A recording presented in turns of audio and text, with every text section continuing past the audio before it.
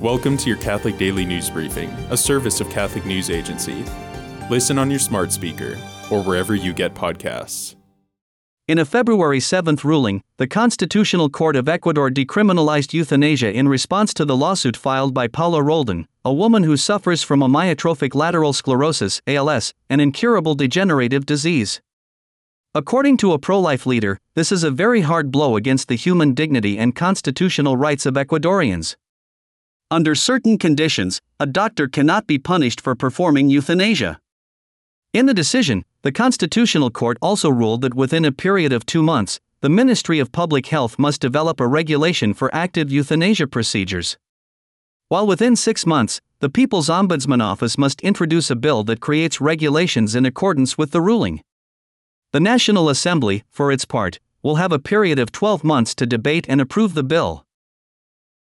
The Catholic prayer app Hallow announced that its first-ever Super Bowl commercial will air during the big game between the Kansas City Chiefs and San Francisco 49ers on Sunday, February 11th.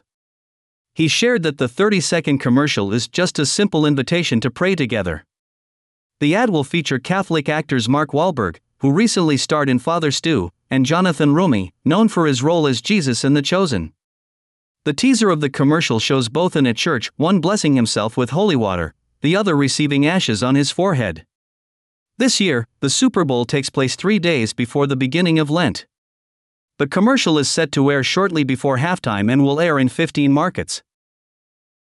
A religious community of 14 Discalced Carmelite nuns has moved from a busy street in Buffalo, New York, where their order has lived for more than a century, to the Diocese of St.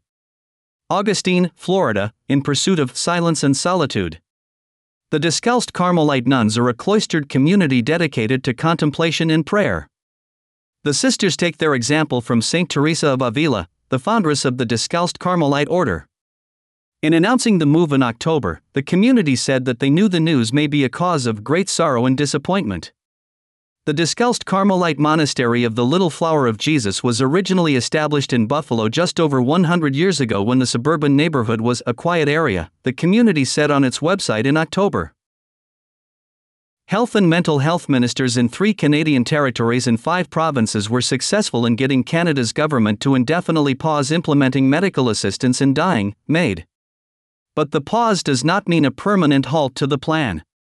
Implementing the expansion of euthanasia for the mentally ill had been scheduled for March 17.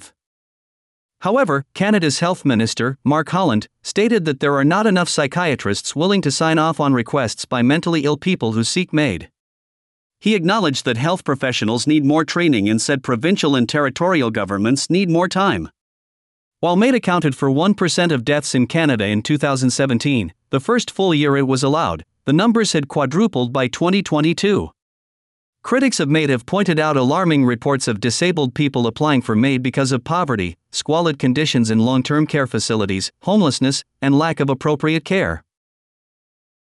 Today, the Church celebrates Saint Apollonia of Alexandria, a holy virgin who suffered martyrdom in Alexandria during a local uprising against the Christians in the early 3rd century.